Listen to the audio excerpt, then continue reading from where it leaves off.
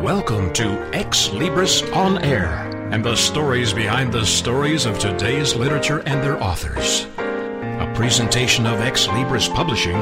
Host Steve Jorgensen connects with the writer to share the vision and inspiration behind their works. Insightful, informative, and always entertaining, please welcome host Steve Jorgensen and this week's edition of Ex Libris On Air. Greetings for Steve Jorgensen and for Ex Libris On Air. This is J. Douglas Barker. The book title is Authentic Being, Dynamic Creativity. Our author, Dr. James R. McCartney, who joins me from Colorado in the United States of America. Welcome, Dr. McCartney. Thank you very much, Jay. Tell me what the doctor is in and why this book got written. The doctorate is in spiritual studies, and the reason I wrote the book starts a long time ago, but briefly, when I was in high school, my English teacher instructed me to write a paper describing something in my life. I was on a swimming team, so I decided to write about my emotional experience in competition. I turned the paper in a few days later, and she said she would not give me a grade because she felt the work was not mine.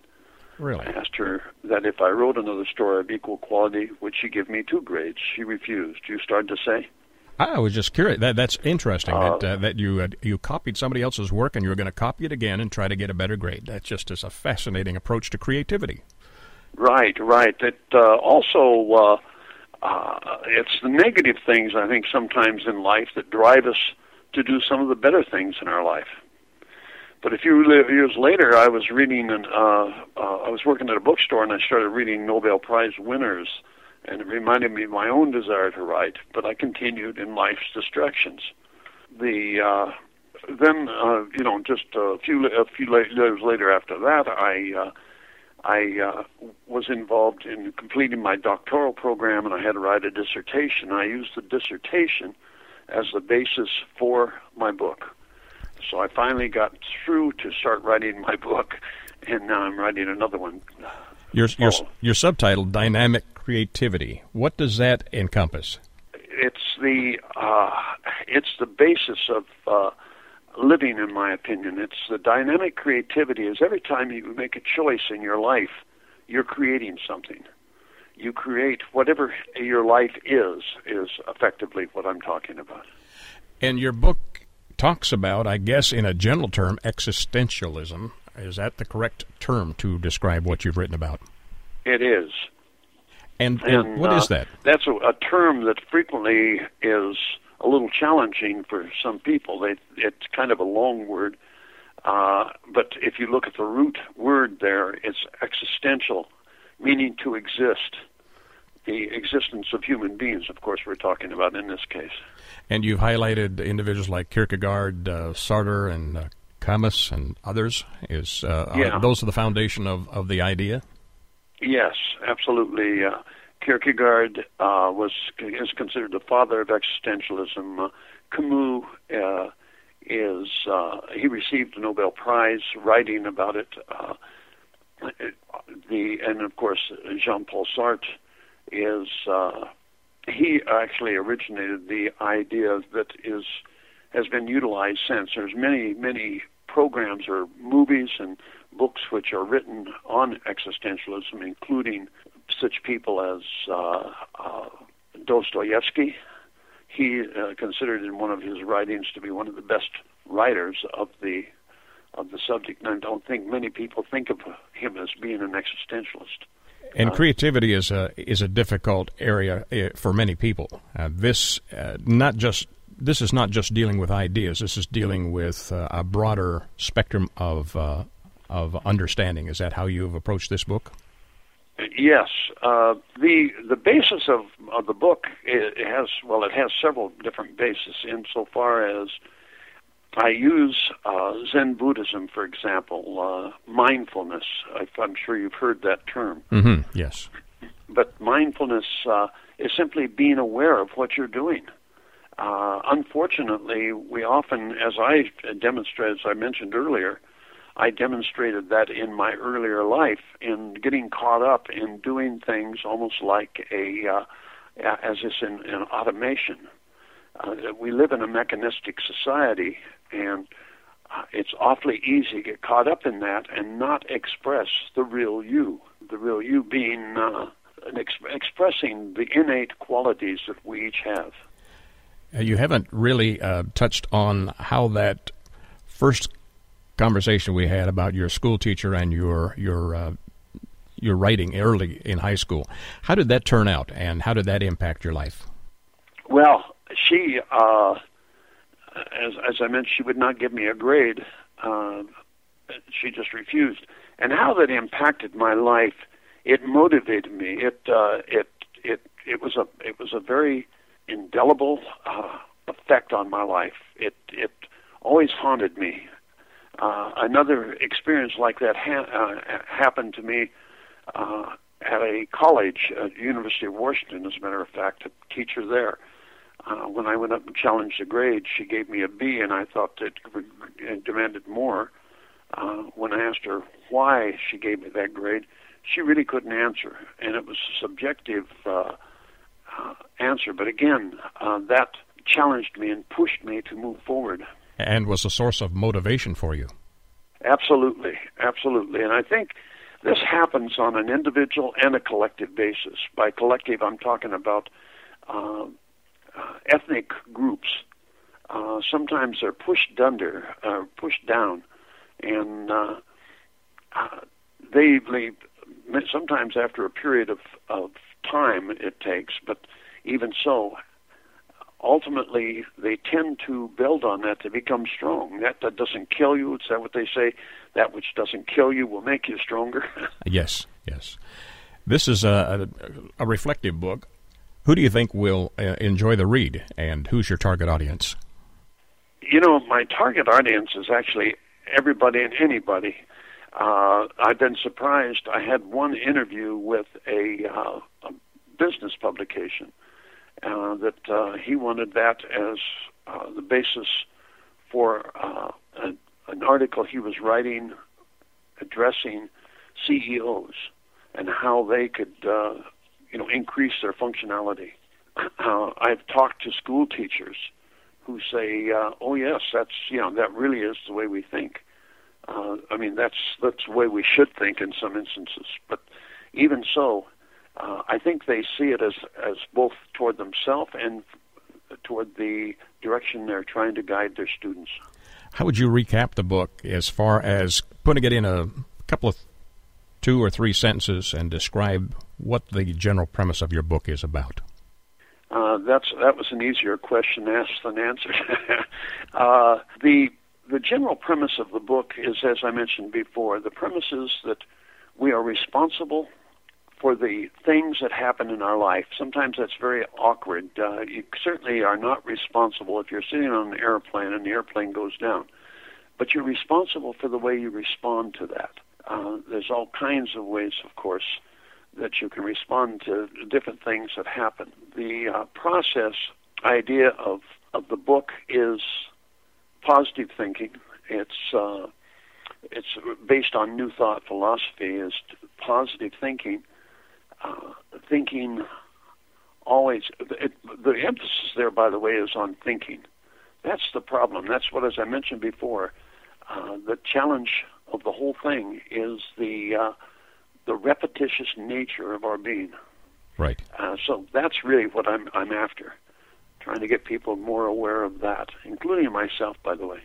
And how long did it take you to do the research and actually get this book into print? 103 pages. Well, 103 pages. It took me 2 years to write the book, but getting it into place, it starts when I was working in a bookstore in Seattle, Washington, and becoming aware of different things, including Nobel Prize winners that I was reading. They reading that challenged me to express myself. So there's been much that goes into this, and I suppose that's the case with most writers.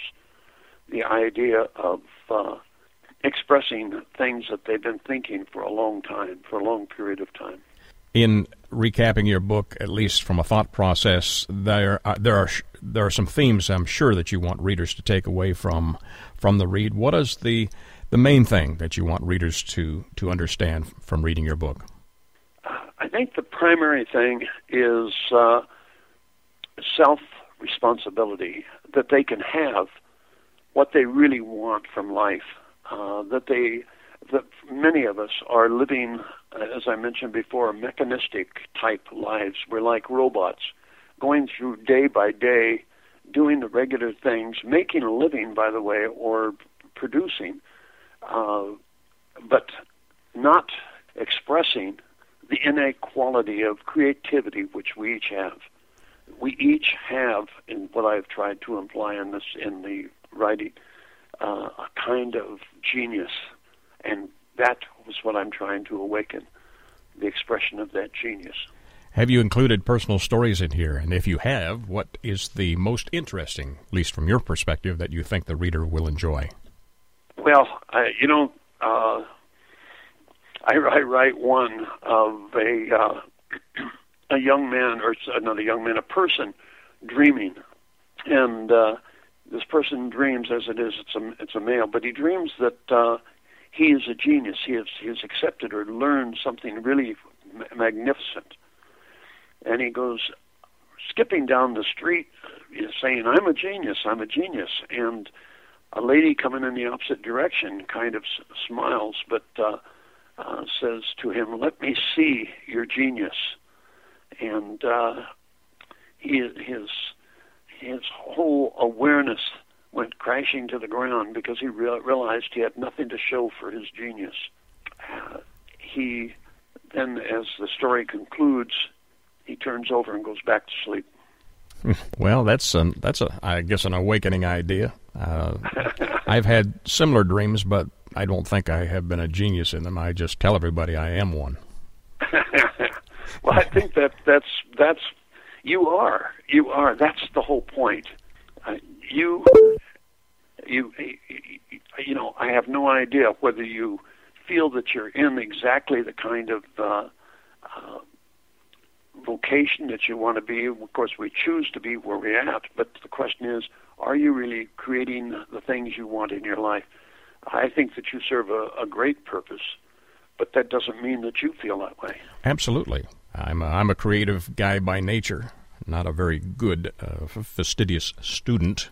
Details are fun only at times when they're necessary. I don't read instructions like most guys when they're putting stuff together. I'm getting better at that. You're not a man if you read instructions. Yeah, that's not for guys. That's what I've always heard. There must have been some challenges in writing your book. What were those, and how did you overcome them to get it into print? The biggest challenge, strangely enough, one of the biggest challenges comes at the end. 10% of the time, as I said, it took me 2 years to write the book. 10% of the time goes into writing. 90% goes into promoting the book. And that is very difficult. It's very time-consuming. It's just as time-consuming as writing is. It's much more enjoyable, in retrospect, to write than it is to do to promote the book, to get it going. Right. Well, if you didn't have the promotion side, you wouldn't be talking to me, and your life would be dull and boring. So thank you for sharing time with me. The title of this book is Authentic Being, Dynamic Creativity, and our author is Dr. James R. McCartney. James, where do we get copies of your book? You can get copies at almost any bookstore. Distributors are distributing it to any of them. Sometimes it has to be ordered directly from the bookstore, and they'll bring it in for you. But it's also available through the publisher. And quite often on Barnes & Noble and Amazon.com is also a good source for our listeners. James, have you activated a website to promote your book as yet?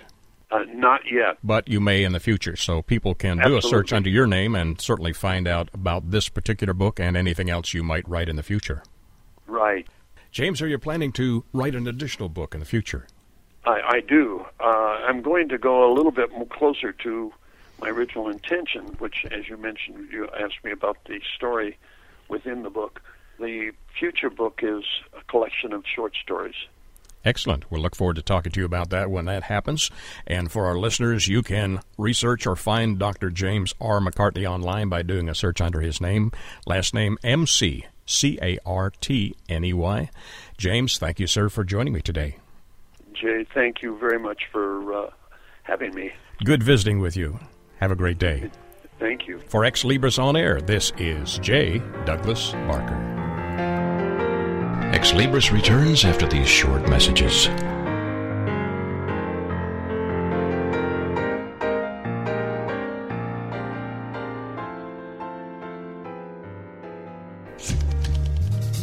Hi everybody, this is Pete Dix of Beatles and Beyond.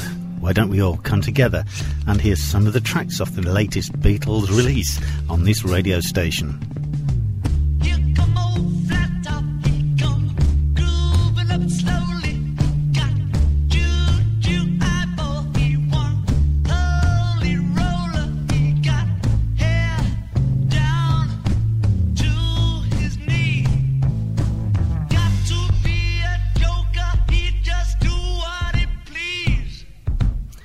Yes, why don't you look at the schedules on this radio station and join me and Beatles listeners everywhere to hear the latest releases from the Beatles on Beatles and Beyond with Pete Dix.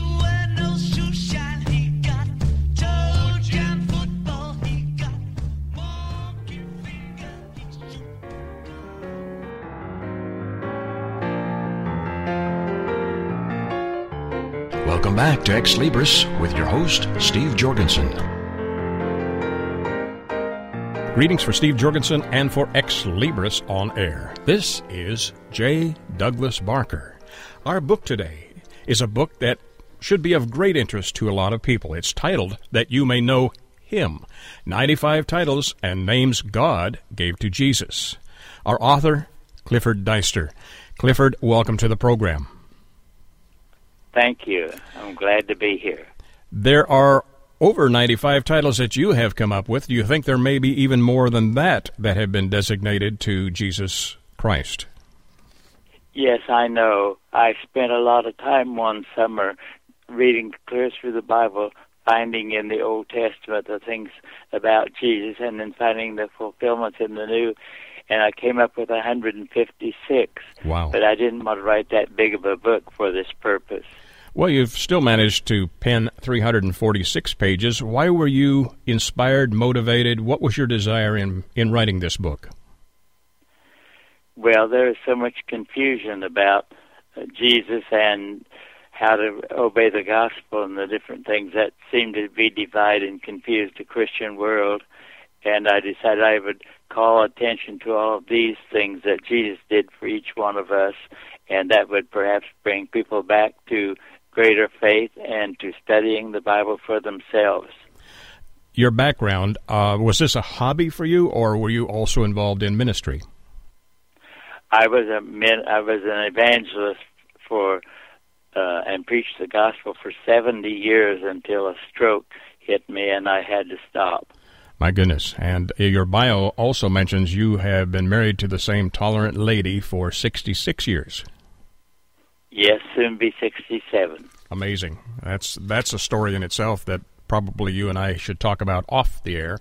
I've been married a long time myself, all my life, so I can relate to some of the challenges with marriage, the challenges also of study. You have spent a lot of time developing this material. How long did it take you to write your book?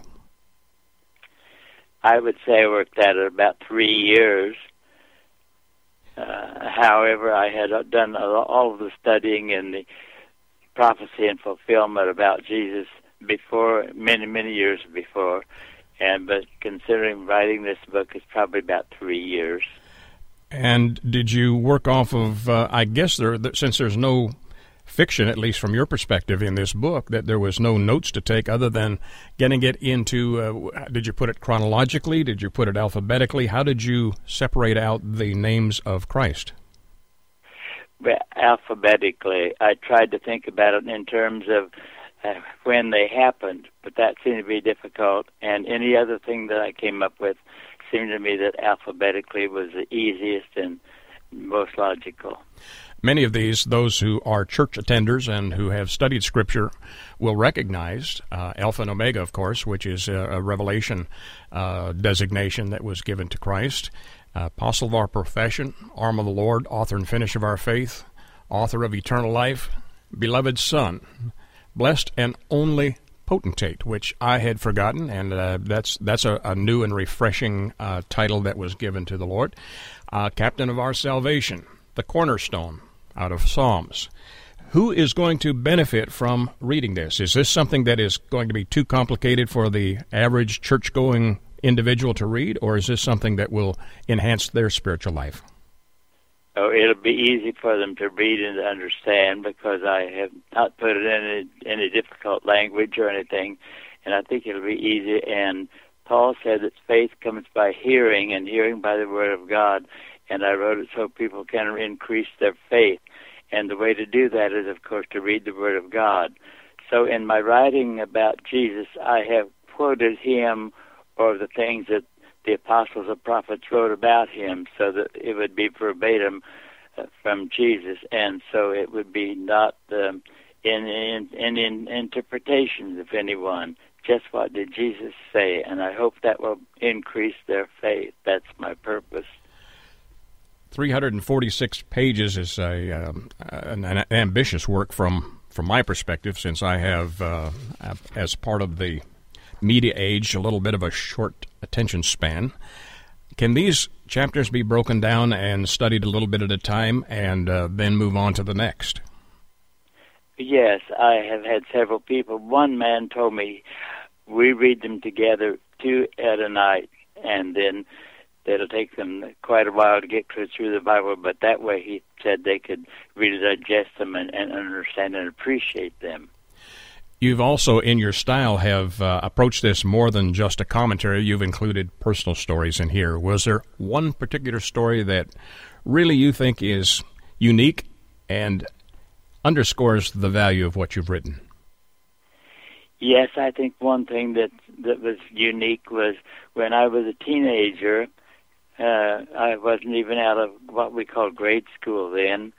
The local merchant asked me if I'd like to have a little job, and it was candling eggs. And I learned then that if the rooster's sperm was in the egg, it would develop into a chicken, and that the sperm of the rooster was what caused the new life. And I just remembered that. And then when I came to the New Testament, I found out that we all have the blood of Adam, and in Adam all die. And Christ's blood came from the Father, the Holy Spirit, that overwhelmed Mary and caused him to be born. And so his blood is unique and different. And so that one thing that happened when I was a young teenager stuck with me, and I think that was really valuable then in coming to the New Testament, to find that Jesus' blood is the only blood that could have ever rescued us and taken away our sins. The title of your book, That You May Know Him, that has double meaning as far as a title, doesn't it? Yes. It has a scriptural reference, and it also has a meaning to the reader. Yes. I hope it's calling their attention so that they will each one get to know him better, that you may know him. And I found in my ministry many, many years that people have what I call a shallow knowledge about Jesus. They don't know all the things that he did for them and all the things that the Holy Trinity planned even before the world began that he would accomplish when he came to be a human being. And so I thought if I wrote about 95 of them, or it turned out 95, that this would help people to understand that those, and then that there are more yet that they could study. Are there other key messages in your book in addition to the study of the names of Christ?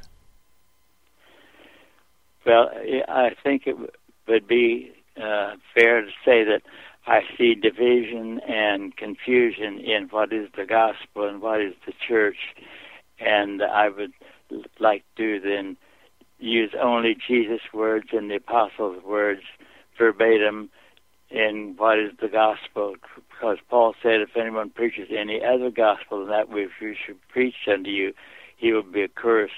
And so I wanted to underscore what is the gospel. It was first spoken by the Lord and then confirmed unto us by them that heard him. And so I think that's important, that we stick with what is written in the Word and what the words of Jesus were and what the words of the apostles were, quoting him. In studying and assembling the material for your book, did that have any positive impact on your faith? Well, it still does. I like to, after I have the book already written, my wife and I are reading it together again, and every time I read it, I think it increases my faith and awareness of Jesus and him being in my life.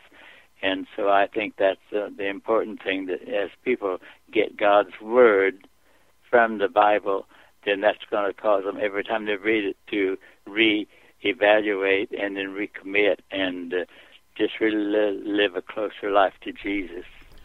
Many people who are church attenders and those who are not are a little confused about the idea and the concept of Jesus Christ being God's Son.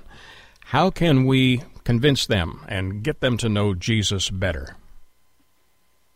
I don't know, in the beginning God created the heaven and the earth, and the word God there is not understood by most people. They just think it's God the Father, but they analyze the word Elohim, the I am makes it plural, so you have to say, if it's plural, who are they? And then we find out as we read the Bible that if it's God the Father, God the Son, God the Holy Spirit, all three of them, the Trinity was together when they decided to make the heaven and earth and create people. And so people need to understand that and always say, well, this word God, is it God the Father? If not, is it God the Son and the Holy Spirit, all three of them together, like in Genesis 1 and other times in the Bible? So I think people have kind of a limited knowledge of who Jesus is and the Trinity, and it's wonderful if they can clarify that, and it helps them, I think, to grow in Christ. And I assume approaching their spiritual life with an open heart, that also is an important aspect and prerequisite for growing in your faith. Yes, it is. Someone wrote a little 2-line poem, and it says, "The old is in the new concealed, and the new is in the old concealed, and the old is in the new revealed." As though there were a lot of things in the Old Testament that were going to be made clear or fulfilled in the New Testament. And that's exactly the story of the Bible. We have all these things, the 95 I've identified, and then others that are mentioned in the Old Testament, and all of them are fulfilled by Jesus. In fact, Jesus on the cross said, "It is finished." And we need to say, what was finished? Well, what was finished was that he had fulfilled all of the things that were written about him. And when they were all done, then he could look back on them even after he was suffering, while he was suffering on the cross, and say, "It is finished." A lot of people think he meant that it was finished, the suffering on the cross. Well, that could be true, but what he really meant was that all of these things that were written about him, and that he had fulfilled them all one by one. He could check them off and finally come to the last one and say, "It is finished." And that, of course, was his death on the cross, where he shed his precious blood for the sins of the world.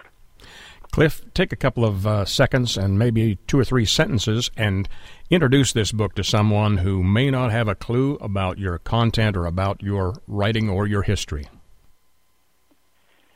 I believe that Jesus is the most important person that ever lived, because he has done something for humanity that nobody else could do. And I think you would be spending your time wisely, not just because of my book, but because of his book, and getting to understand it and know exactly what Jesus did for you. He did more for you than you've ever realized. Maybe you haven't even stopped to realize any of them, but if not, then I think you should, that Jesus wants you to be saved. In Adam, and when we have Adam's blood, it was condemned and contaminated, and in it we all die. But Jesus came that he could shed his blood, and that could give us life. The first thing that I discussed in my book was Adam, first and second Adam. The first Adam gave us death, and now the second Adam, who is Jesus, wants to give us life, and not just life, but eternal life. He came that we might have life and that we might have it more abundantly. So if you're not familiar with the Bible and would like to get acquainted with it and with my book, just for the purpose of identifying what Jesus did for you, I would hope that you would read it and find the faith that you need. Cliff, do you think your book is different from others that are already in the marketplace dealing with this same topic? I haven't been that much in the marketplace to see, but I know that most of the things that are said are very limited. They say we just pray a prayer of faith, or if you were baptized as an infant and all of that. And those things are not what really are in the Bible. The Bible expects you to believe and be baptized in the name of Jesus for the remission of your sins and to live a Christian life. That's what the book says.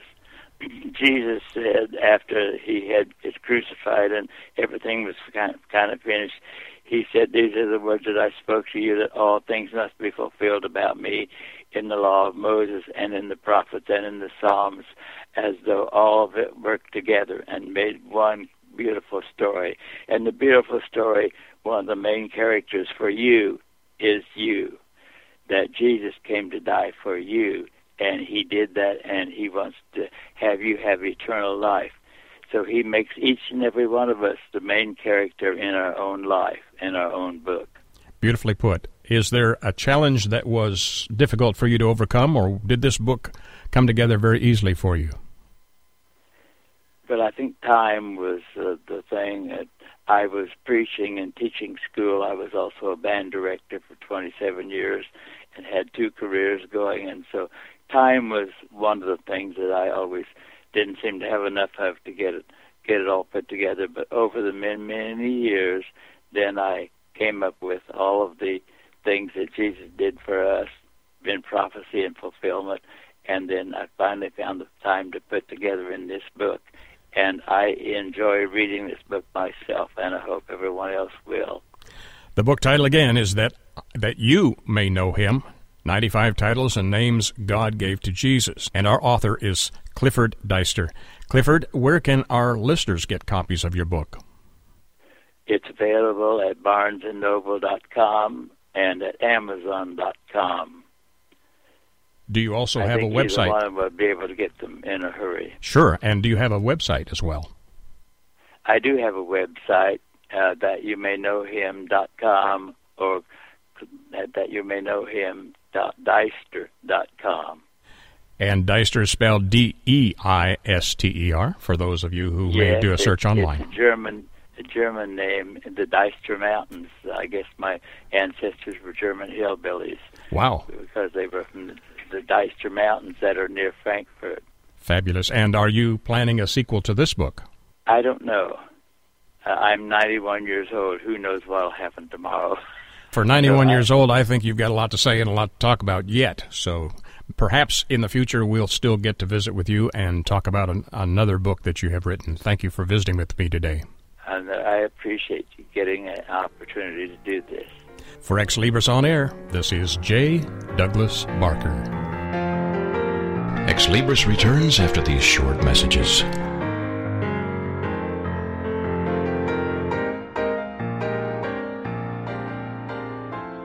Join us for Self-Aid Success Stories with Helen Wu, Wednesday nights at 10, 9 Central on TogiNet.com. Helen Wu was born and raised in San Francisco's Chinatown, and after a very difficult upbringing, fighting depression, abuse, and addictions, she finally finds herself genuinely happy inside and out. Helen believes in taking our positive thinking and doing something positive to achieve a positive outcome. She's here to make a positive difference in your life, to be your game changer, your aha moment mentor. She's ready to help both men and women get into a better place. Helen Wu is also the author of Self-Aid Success Stories, 25 success stories from successful entrepreneurs. Inspired by Ellen DeGeneres, Helen wants the world to know that just because we find ourselves in a difficult situation doesn't mean we have to stay there.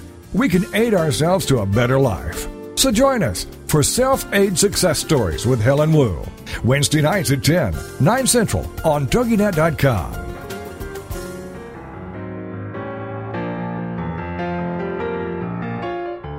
Welcome Welcome back to Ex Libris with your host, Steve Jorgensen. The title of the book, A 360-Degree Perspective, a mother-daughter journey of Come Here meets Been There. And the authors are Dr. M. Jean Dolphus Cotton and her daughter, Corrie S. Cotton. Hello, Dr. Cotton. Hello. Great to have you with us. And hello, Corrie. Hello there. Great to have you both with us. This book, how your lives have intertwined and how you have been there for each other and how you've learned, especially Corrie, learning from your mom. And you say this book is a love story between a mother and daughter and a demonstration of their two journeys following similar yet distinct paths that intersected in some places and separated at others, and at the end of the day came full circle, and thus, of course, the title, A 360-Degree Perspective. That's right. Well, before we get into some of the details, some of the things that you'd like to share with us about your book, Dr. Cotton, tell us a little bit about your background and what has brought you to this point in your life. Well, my background is, I almost said relatively simple, and I guess I saw it that way all the time. But I came up in a family of singers. My dad and his brothers sang, and my sisters and I sang, and my girls and Corrie's sisters sing. So we were singers and educators, and my children, that's just the way we came up. That's the family. So that's what we do. That's all we know to do. And until the book came up, well, we do writing, and we do a lot of traveling and that kind of thing. So we're excited people. We love to travel. We love people, and all we know is service. We came up, and we're still in the church. So that's all we know. But we see it now. We see a difference in being sacred and secular. We see it as one life, and that's the way we live it. And you've been part of Stax Records. Of course. My sisters and I were with Stax Records. And Corrie. Back in the 60s. Yeah, Corrie, tell us about your background. Well, absolutely. Mom passed that legacy of music down to me. I tell people that I'm an attorney by trade, but I'm a singer by passion. As Mom said, singing is what we do. It's been a ministry for us for years. And I have had the distinct pleasure of traveling on a journey where I was trying to choose for many years between whether to pursue music or whether to pursue a law career. And it was through my journey and self-realization, I like to say coming to myself, that I realized that both of them make me who I am today, so I didn't have to choose. And so now I do them both. I am an attorney at a Fortune 500 company, a well-known company, and I also am a musician. And so that's what makes me who I am. And formerly of the Grammy-winning Sounds of Blackness. That's absolutely right. Absolutely right. I think most of our listeners might be familiar with the song Optimistic, which catapulted us into mainstream commercial media back in the early 90s. And I say, my director, Gary Hines, says that once you're a member of the Sounds, you're always a member. So I carry that experience along with me in my continued journey. Well, let's start with you, Corrie. Tell us about this special bond that you've had with your mom since you were first came into this world. Oh, absolutely. Mom, again, I think you just said it very eloquently. Mom and I have had a bond, a special bond, since for as long as I can even remember. She, along with my dad, really gave me and my siblings a really strong foundation, and they taught us that anything that we wanted to do, anything that we wanted to be, as long as we put our minds and hearts to it, that we could do it. And, of course, I had no better sense than to believe that. And so that's what really inspired me to pursue my dream of becoming a lawyer as a young woman, a youngster, I would say. At 14 years old, I decided I wanted to be in service through the practice of law. singing is something that kind of always came naturally to us. It was just a part of what we did. As my mom just said, it's just what we did. So that was always embedded. It was always a part of my soul. It was ingrained in me, if you will.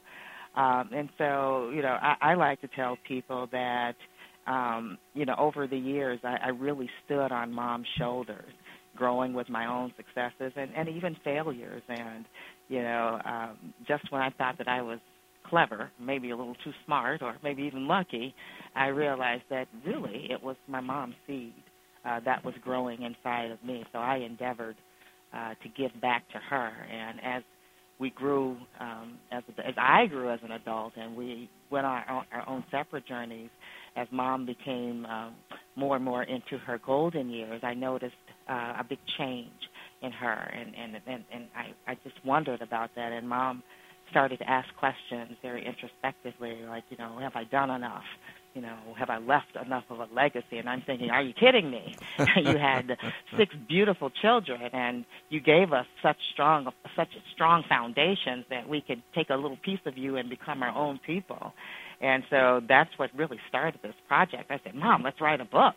Let's write about our journeys. Let's talk about the parallels of our journey, and let's talk about the legacy that you've left for your children, so that we can leave that legacy for your children and their children and their children's children, and on and on. And so that's what we're talking about. And even though, as I say, we've lived separate lives, we've had so many similarities. And at the end of the day, whether it's, as my mom's mom used to say, come here telling been there, and as we say in the introduction of the book, or whether it's been here telling come here, it's a 360-degree experience, and it's a beautiful experience. And that's what this story is about, telling our story to preserve my mom's legacy. And that's what we're encouraging others to do as well, tell their story so that they can preserve their legacy. Well, as the mom, Dr. Cotton, you certainly, I guess, set the pace, your career and education, all your degrees that you pursued. You certainly must look back on that, and that's got to be very fulfilling, because you've helped so many people along the way because of all that you learned. Well, that was one of the great things about the book, and reawakening some of the memories that had just sort of gone to rest, remembering things that you just wouldn't think of. And I said that Sunday as I talked to the people in the congregation, you just wouldn't think of things that just pop up. Because along the way you meet so many beautiful people, and you carry so many of them along with you as you go. Just as I carried the children along with me, many of them shared in many of my experiences as I went along. For instance, Corey and I shared a whole lot. And there were other children, who was at Paula, who shared in the music as we traveled. And Miss Paula grew up in, Corey took up where she left off, and we just went on. It just seemed to be such a natural thing that we were a people. That's the way it was.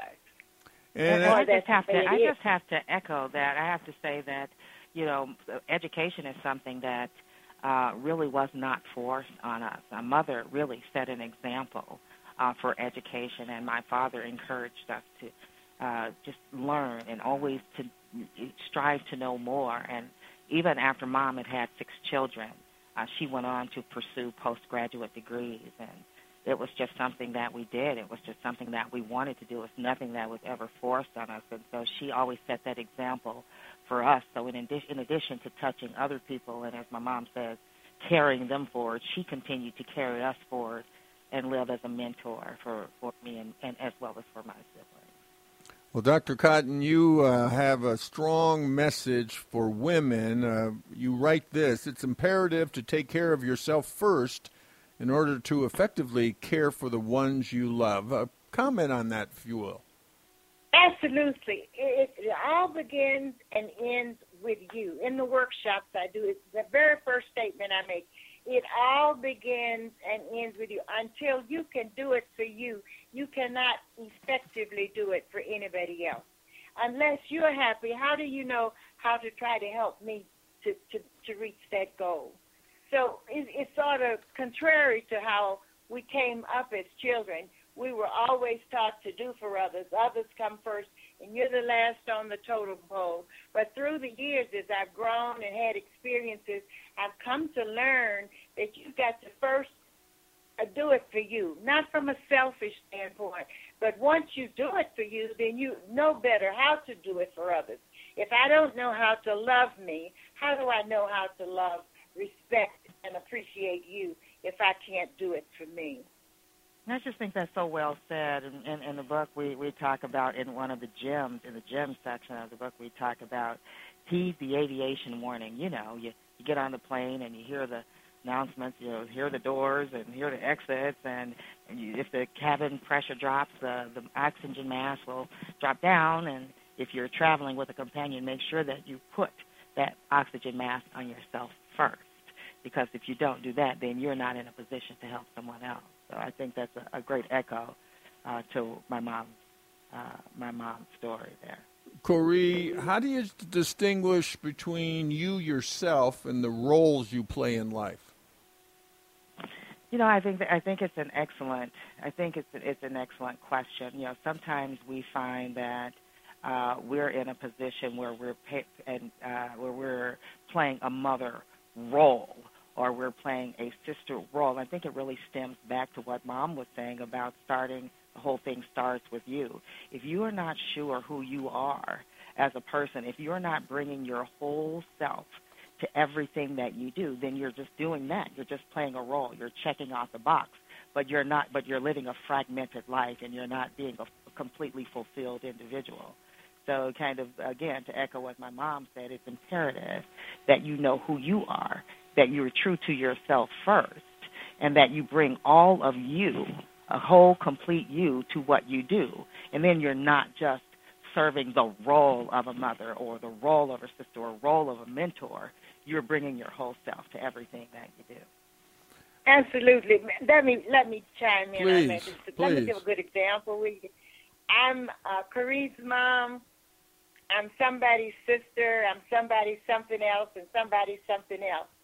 I'm a lot of things to a lot of people, but I'm more than just those things I do. I'm more than that. And there, I have to distinguish between those roles. When I'm the kid's mother. I'm the children's mother. They care less about what I am when I'm Dr. Cotton. They don't care about that. And I have to be able to distinguish and not let my mother role bleed into my psychology role or my minister role or my performance role. But deep down under all of that, I'm an individual. I'm an expression of love. I'm a child of God. So I'm more than the things that I do. That's what I'm saying. And I have to be able to distinguish between all of those things.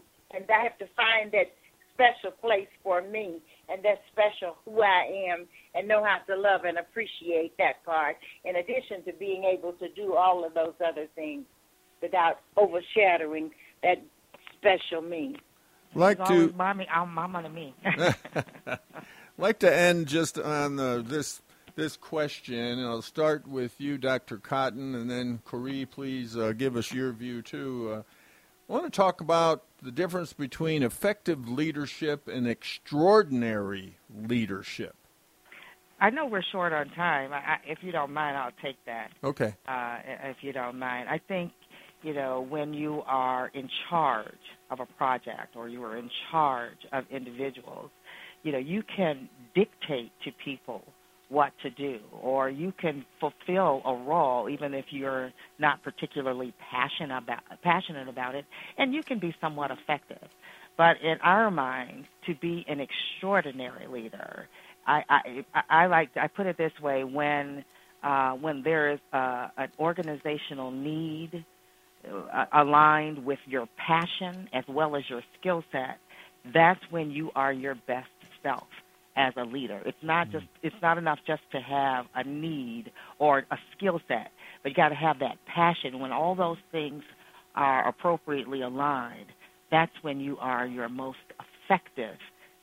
I would say, effective to the nth power as being a leader. That's what we call extraordinary leadership, because you're bringing everything you are to what you do, your skill set, your passion, and you're fulfilling a need within an organization. And that's what transfers and translates to the people that you're leading. And I think I can speak for both my mom and me when I say that's extraordinary leadership. But, Mom, did you want to add something? Yes, go ahead, Dr. Cotton. Just giving you to it, giving you totally to what you do. Right. Total commitment. Yeah, it does take that passion, like you were saying, Corrie. Good way to teach the difference between effective leadership and extraordinary leadership.